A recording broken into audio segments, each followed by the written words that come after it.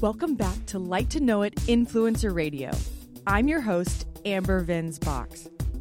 Born and raised in the English countryside and now living stateside in LA, Louise Rowe took her passion for writing, inquisitive interviewing skills, and love for fashion and developed a successful career that has spanned from TV host, author, red carpet correspondent, to content creator for her own fashion and lifestyle blog, Front Row. Louise has not only written for People's Style Watch, Martha Stewart Weddings, and InStyle UK, but she even had her own home featured in Architectural Digest and was an on-air correspondent for The Royal Wedding in 2011. Today on Like to Know It Influencer Radio, Louise shares her story with us.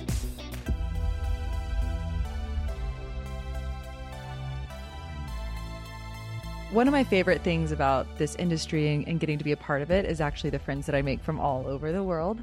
And you are not from the States. Tell us a little bit about where you grew up. I'm not. I am from England. I've lived in LA almost 11 years.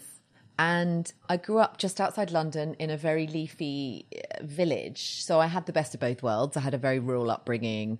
I was really lucky, but I also was able to go into London, especially as I got older, and absorb, let's say, the culture, not the pubs.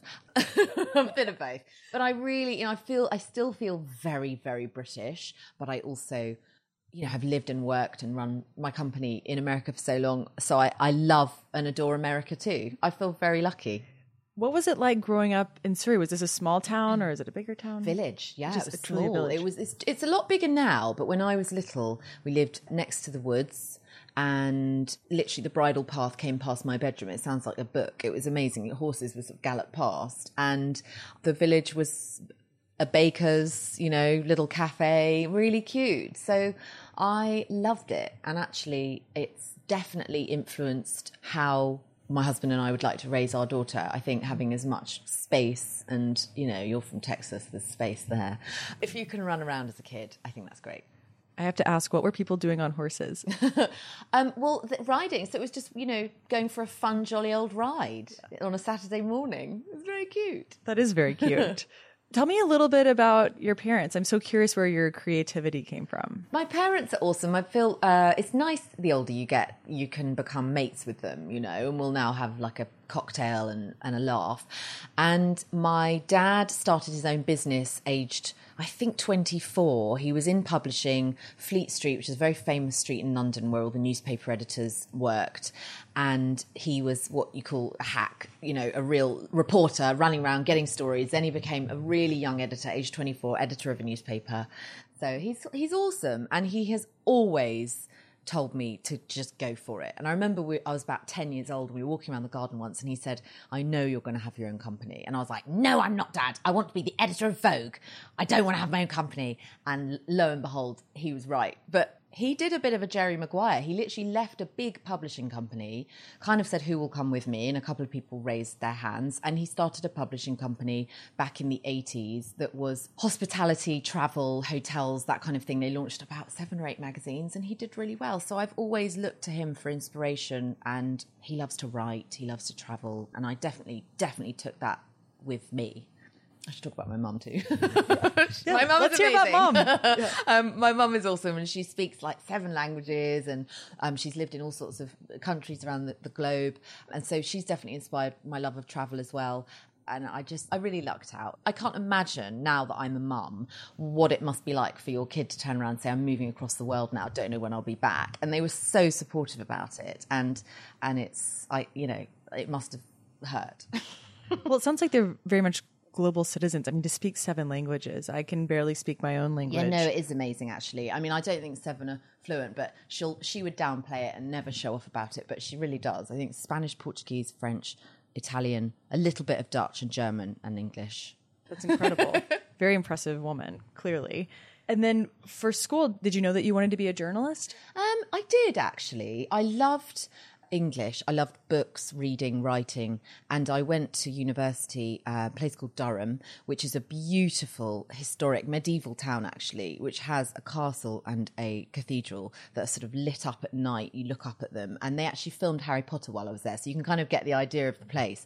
And it's a very studious town, there are lots of law students, and the libraries we got to study in are hundreds and hundreds of years old. I was not to say we worked that hard the whole time. We were completely naughty and had fun. I played lacrosse and had a really good time. But I did, towards the end, really think, right, journalism is what I want. I would like to go into magazines like my dad, but more of a fashion edge. And so I was always quite focused, I would say, at applying for internships. And even when I was 16, I did work experience at Condé Nast Traveller, and they snuck me in under the age limit. I think thanks to my dad, it helped. But I was always doing work experience in every holiday, unpaid, because I think from a young age I realised that it's a glamorous industry, therefore, quote unquote, harder to get into. And you kind of need the contacts, so I wanted to build them up early. I think even if, this is a good tip, even I think I did 2 days at the Financial Times, but it still went on my resume. Do you know what I mean? Louise, nothing if not savvy. And, I love when you talk about the glamorous career and you're doing your time there, but you did your time also at less glamorous places. Yes, I think you're leading into a certain story, Amber. Tell us, Louise. So I've worked in many pubs. I was terrible at pouring pints. They used to literally take me off the till. They would be like, don't worry about doing that, because I was so bad at it. But I was a really bad waitress in all sorts of restaurants. And then I think my pièce de résistance was at uni. I used to get up in the freezing cold, drive to this shopping mall, dress up as a giant frog. So my face was covered, literally like a Disney character, that kind of vibe, and give out free diaper wipes. They were called Can Do. The brand still exists. And I thought, this is amazing, because I was paid a lot more than my mates who were in the pub, until the boys caught wind of it, drove to the shopping centre and outed me as the frog. So, yeah. Louise, it's funny. I mean, you're a very natural entertainer, and actually, growing up, when I looked at magazines and in the digital space, you were one of the first in the digital space and in video. And I remember actually we had recently started Reward Style. It was the following year, and I was at the Condé Nast office, because some of those magazines, we helped them get their .com set up and get them monetized. And I was sitting having a burger next door at a little restaurant, and I saw you jump out of a cab and run into the Condé Nast building. And at the time I was feeling super tenacious, but then also so scared, because I was like, I had you on my list of people that I wanted to meet and that I wanted to do business with one day. And I felt like this was my opportunity, and I couldn't get my burger down fast enough to run out of the restaurant and into Condé to chase you down, which I know it wouldn't have gone well. So I'm glad that we met organically later. But I love that story. And I love that you were eating a burger. And I remember, so my story is, I did all this work experience. I graduated uni, all my friends went on vacation, and I had an internship starting at Elle, so I couldn't go. And at the time I was like, but actually it worked out. And I stayed at Elle about 6 months. I went to my first fashion week. It was London Fashion Week. One of my first interviews in the whole world was Linda Evangelista. Epic, iconic, terrifying. That then led to, I'll just do this briefly, but InStyle then gave me an assistant's job, which was like my first paid job.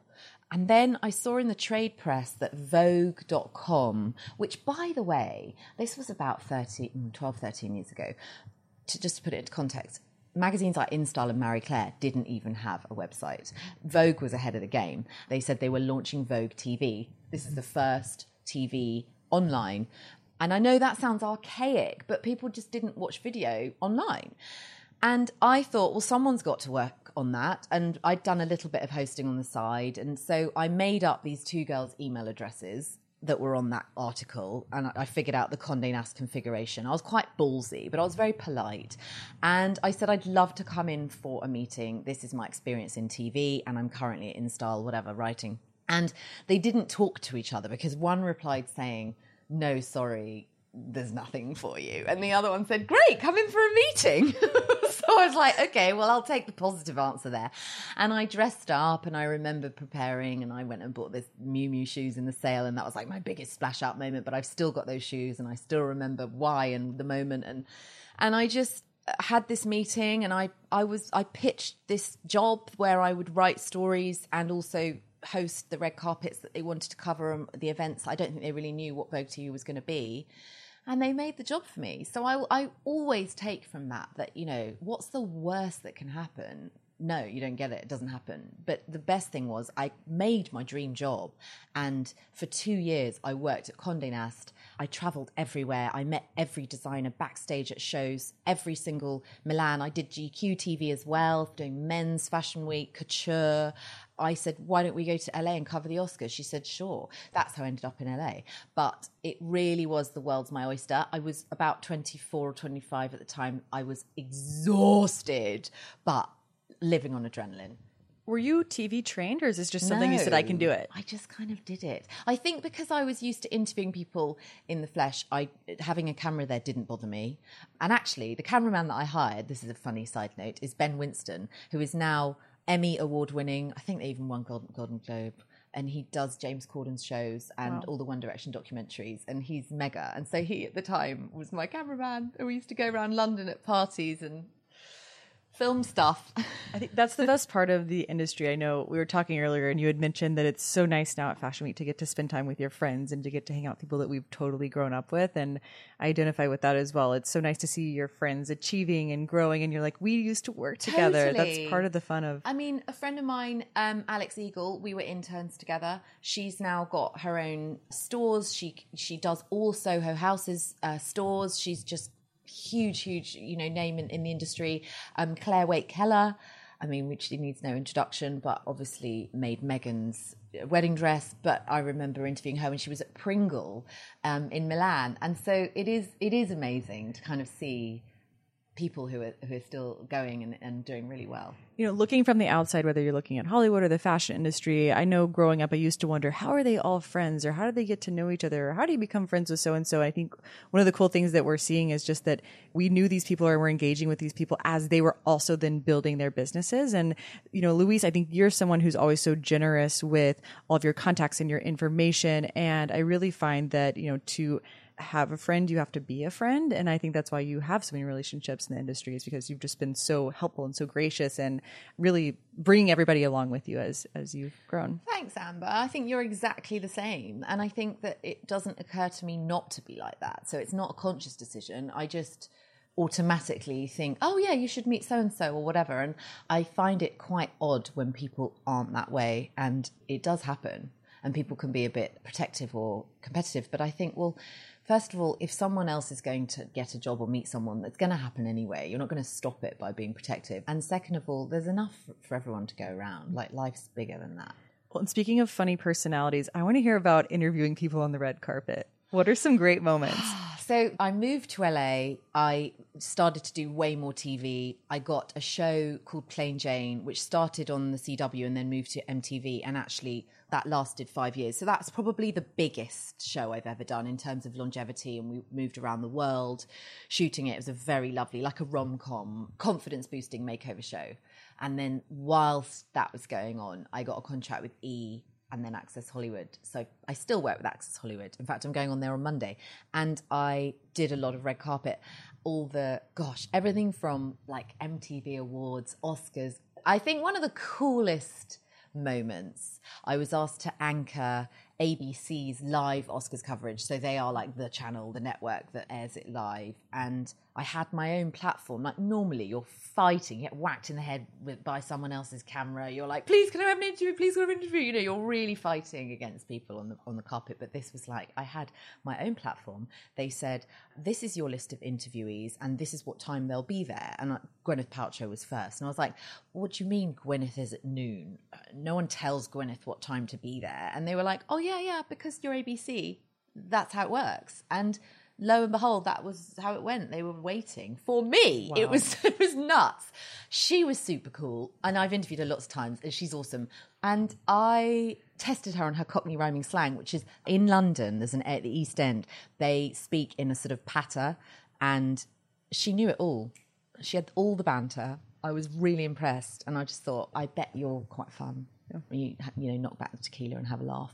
But there have been, Michael Douglas is one of the loveliest gentlemen. He remembered my name the second time I interviewed him. And like, that's rare. Chris Hemsworth was like my biggest crush, probably still is. And he's like a man mountain because often actors are much shorter in real life, but he does not disappoint. I've had some really funny moments. Emily Blunt is super cool. You know those girls that you're like, I think we should be besties? Mm. Her and Emma Stone. are like. Oh, they seem they're just cool. really cool, normal girls. Yeah. So, Louise, your kind of journey in this industry is different than a lot of the other people who have been on influencer radio, and that you started in true media before, then ended up launching your own brand. And so now you have Front Row.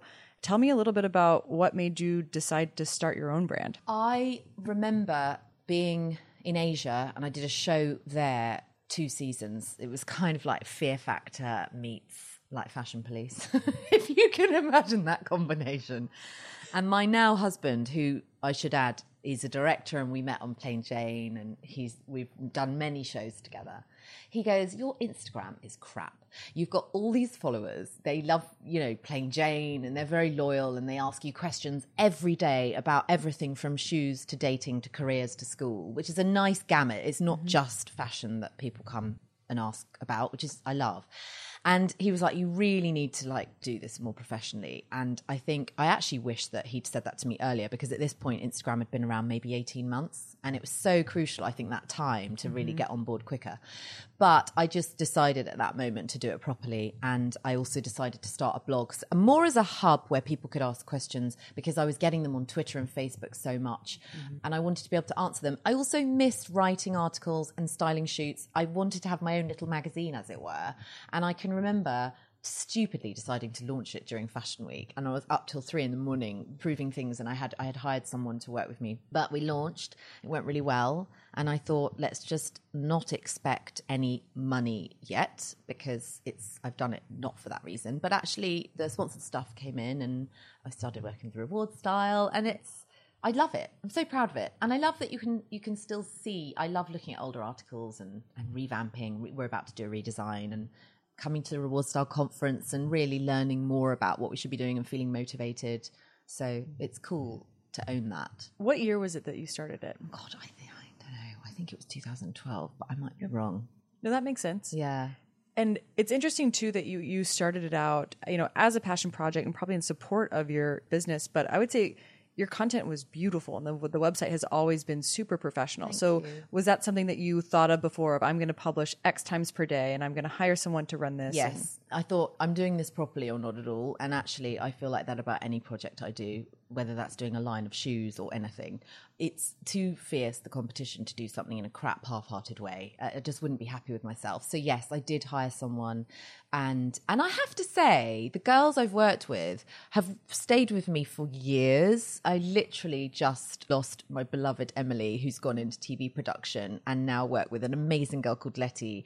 And I just think that I just love that. It's a real family, and I definitely used my magazine hat of structuring seasonal articles. What's the hook? What's the peg? What is the sort of clickbait? The caption's so important. What's the title? Why does this matter? Do people care about this subject? I'm not just throwing up pretty pictures. I want there to be some meat behind it and some advice. And actually, when I got pregnant, I realized just how important that was, because the baby section suddenly became the most highest traffic. And so it's nice to be able to find out more about your audience and who they are. So how do you think about your platforms today? Where all are you publishing, and what kind of things are you putting in each place? I actually do probably 2 blog posts a week.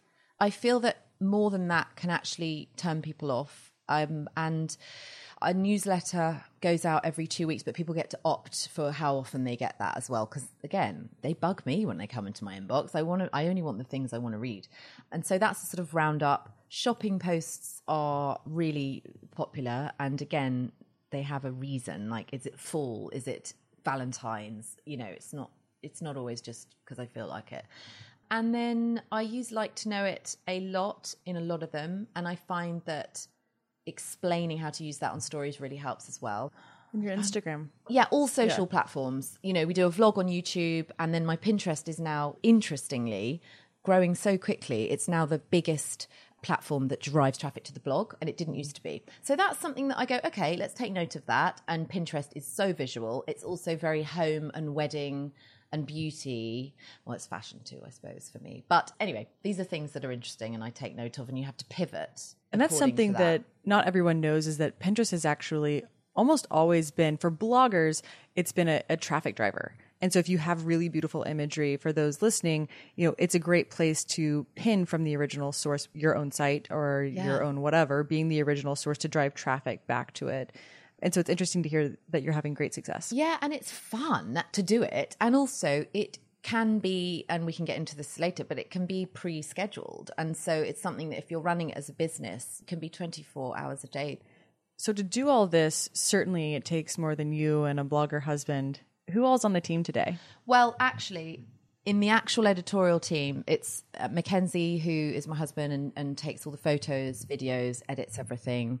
And he does a lot more than that too. Letty, who I mentioned, who does really a lot of the admin, the scheduling, and lots of the writing. And then on top of that, I do work with 2 agencies and a management company. So that's a fair whack of people if you then consider like their assistants and whatever. And when we all get together, it fills the room. Yeah. And something that you've been passionate about more lately, speaking out for just the industry, is really around children and the conversation around now that influencers are growing up. Some are putting them on their social media and sites, some are not. Tell us more about what you found with that. Yeah. And this is definitely an interesting conversation that I will preface with, if you want to put your child on social media, there is no judgment from me. Absolutely not. This is my story and what happened to us. I gave birth 20 months ago or so, and I felt like before she was born, I felt very protective. I am actually quite private. I share a lot, but there is always, like most people, some stuff that I would hold back in general, not just with regards to a baby. Anyway, when she was about 3 months old, Mackenzie and I put up a video and picture of us kissing her on the cheeks, kind of in a cute, jokey way. And a reader alerted me a few weeks later to the fact that somebody who had, I think, 38,000 followers had used it as their profile picture, used it on their stories, used it in the highlight reel and in their feed, and had removed my face, put another girl's face on, and kept Mackenzie's because you couldn't really see his whole face, but obviously you could see Honor's, and was pretending it was their family. Now, I mean, I felt sick, and I think more than the incident itself, it was a warning to how easy it is to do things, and it could have been worse or malicious or just... I've heard awful stories of children ending up on child porn sites, and I'm just going to say that. And I was actually warned by another blogger mum whose child did end up on a child porn site that if you ever show a diaper or anything like that, it gets flagged by these sick people. So not to turn the conversation into a really dark place, but I do think it's important for people listening to realise that unfortunately in every million lovely followers there is probably a weirdo. And so it's because of that weirdo that I've become a lot more protective. It took almost 3 weeks for that content to be taken down. And I was quite disappointed by that because it involved a child. We had clear proof it was ours, you know. I now do feature Honor all the time, and I share what she's going through and tips, and I ask for help. A huge part of it is not me giving advice, it's asking for it. Jeez, the mums are amazing that follow me. And so I never want to not have her on, but I'm just a bit more conscious of, you know, half a face, a side of a face, top of her head if she's running around. I'm not so front on because of that, really. As the industry has changed over the now 7-8 years that you've had your own brand, what do you feel like you're learning lately about what's working for your business? To be really flexible constantly, not to get upset when things don't work, and just pivot and be, you know, okay, fine, next, let's try something new.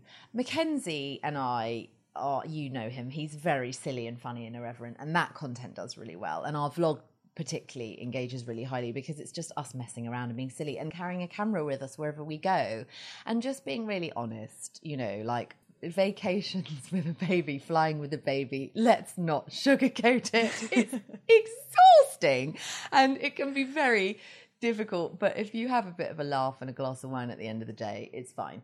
So I think just being really real. Yes, the pictures on the feed are still curated and edited, but not over edited. I've always been an advocate of, yes, if I have a big zit or something, I'll get rid of it. But that is about the extent of what I do. I don't want to portray something that's false or misleading or not going to give girls confidence, because that's what my whole shtick is, really. And speaking of confidence, on Plain Jane, that's been a big part of your life. And you guys teach girls confidence. Yeah. And you teach them how to flirt. What are some tips that you learned or picked up from Plain Jane? I really want to bring it back, by the way. Every day I get asked by followers to bring it back. And if we didn't do a new season, at least to get there are 5 seasons in a library that, I'm trying to get them on a certain channel actually at the moment. But gosh, I learnt from that show.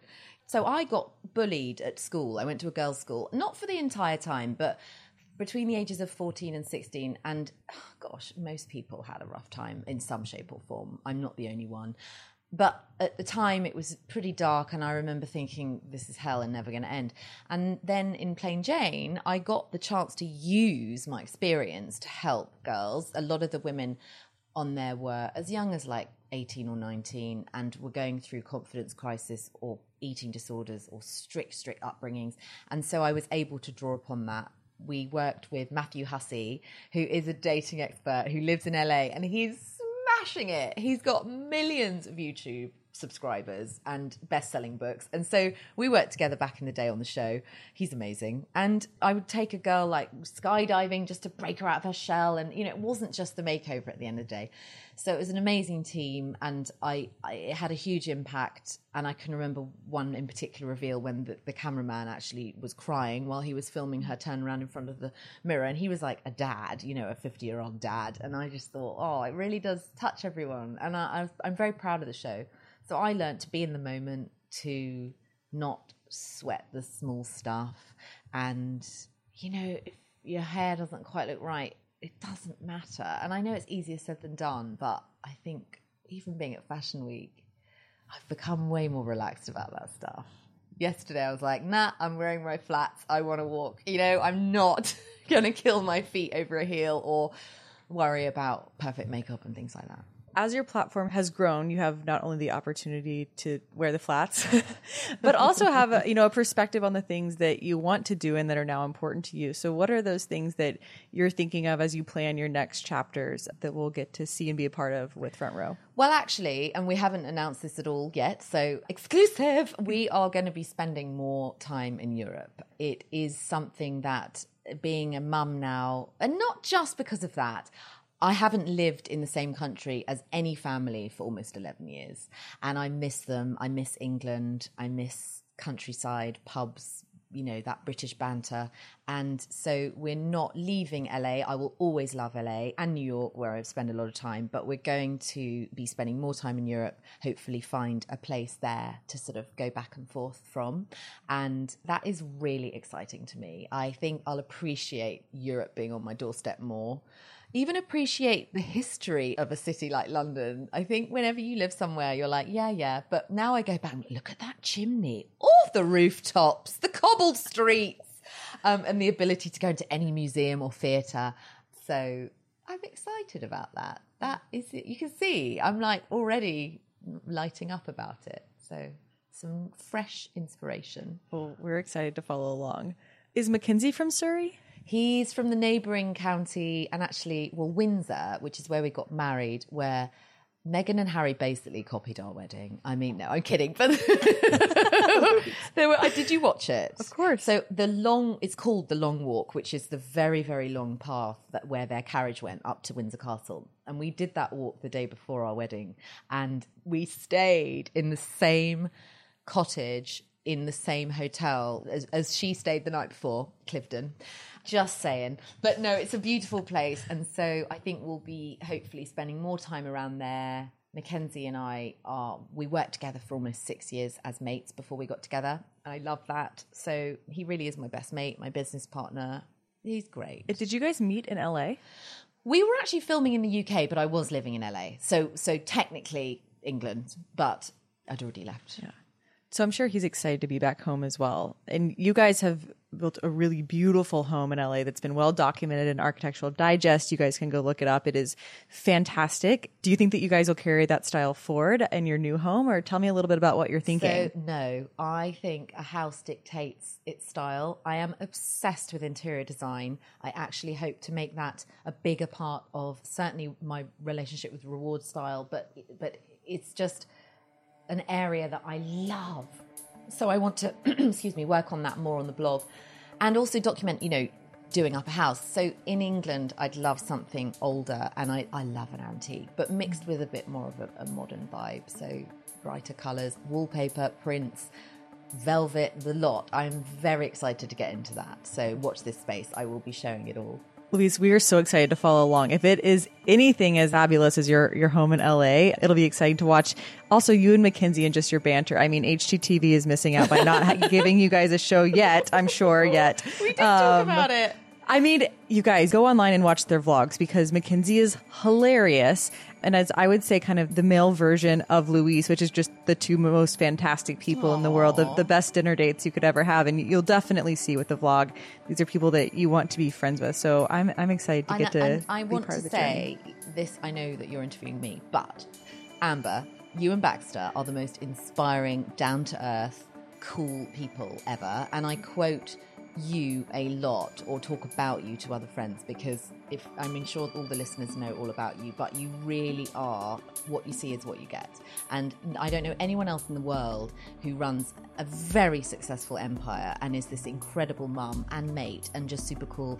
And P.S. they gave me the worst hangover I've had in the last decade when they took me to Javier's and made me drink mezcal, and it was epic, but I paid for it. But I love you. Well, we love you too, Louise. You guys follow. I'm not allowed to cut that.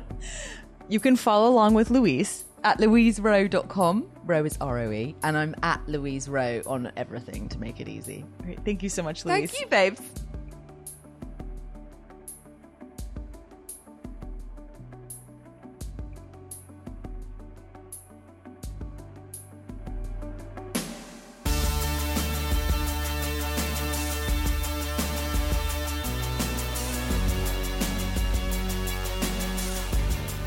To shop Louise's everyday looks, home decor, and lifestyle essentials for the family, follow her in the Like to Know It app at Louise Rowe. That's ROE.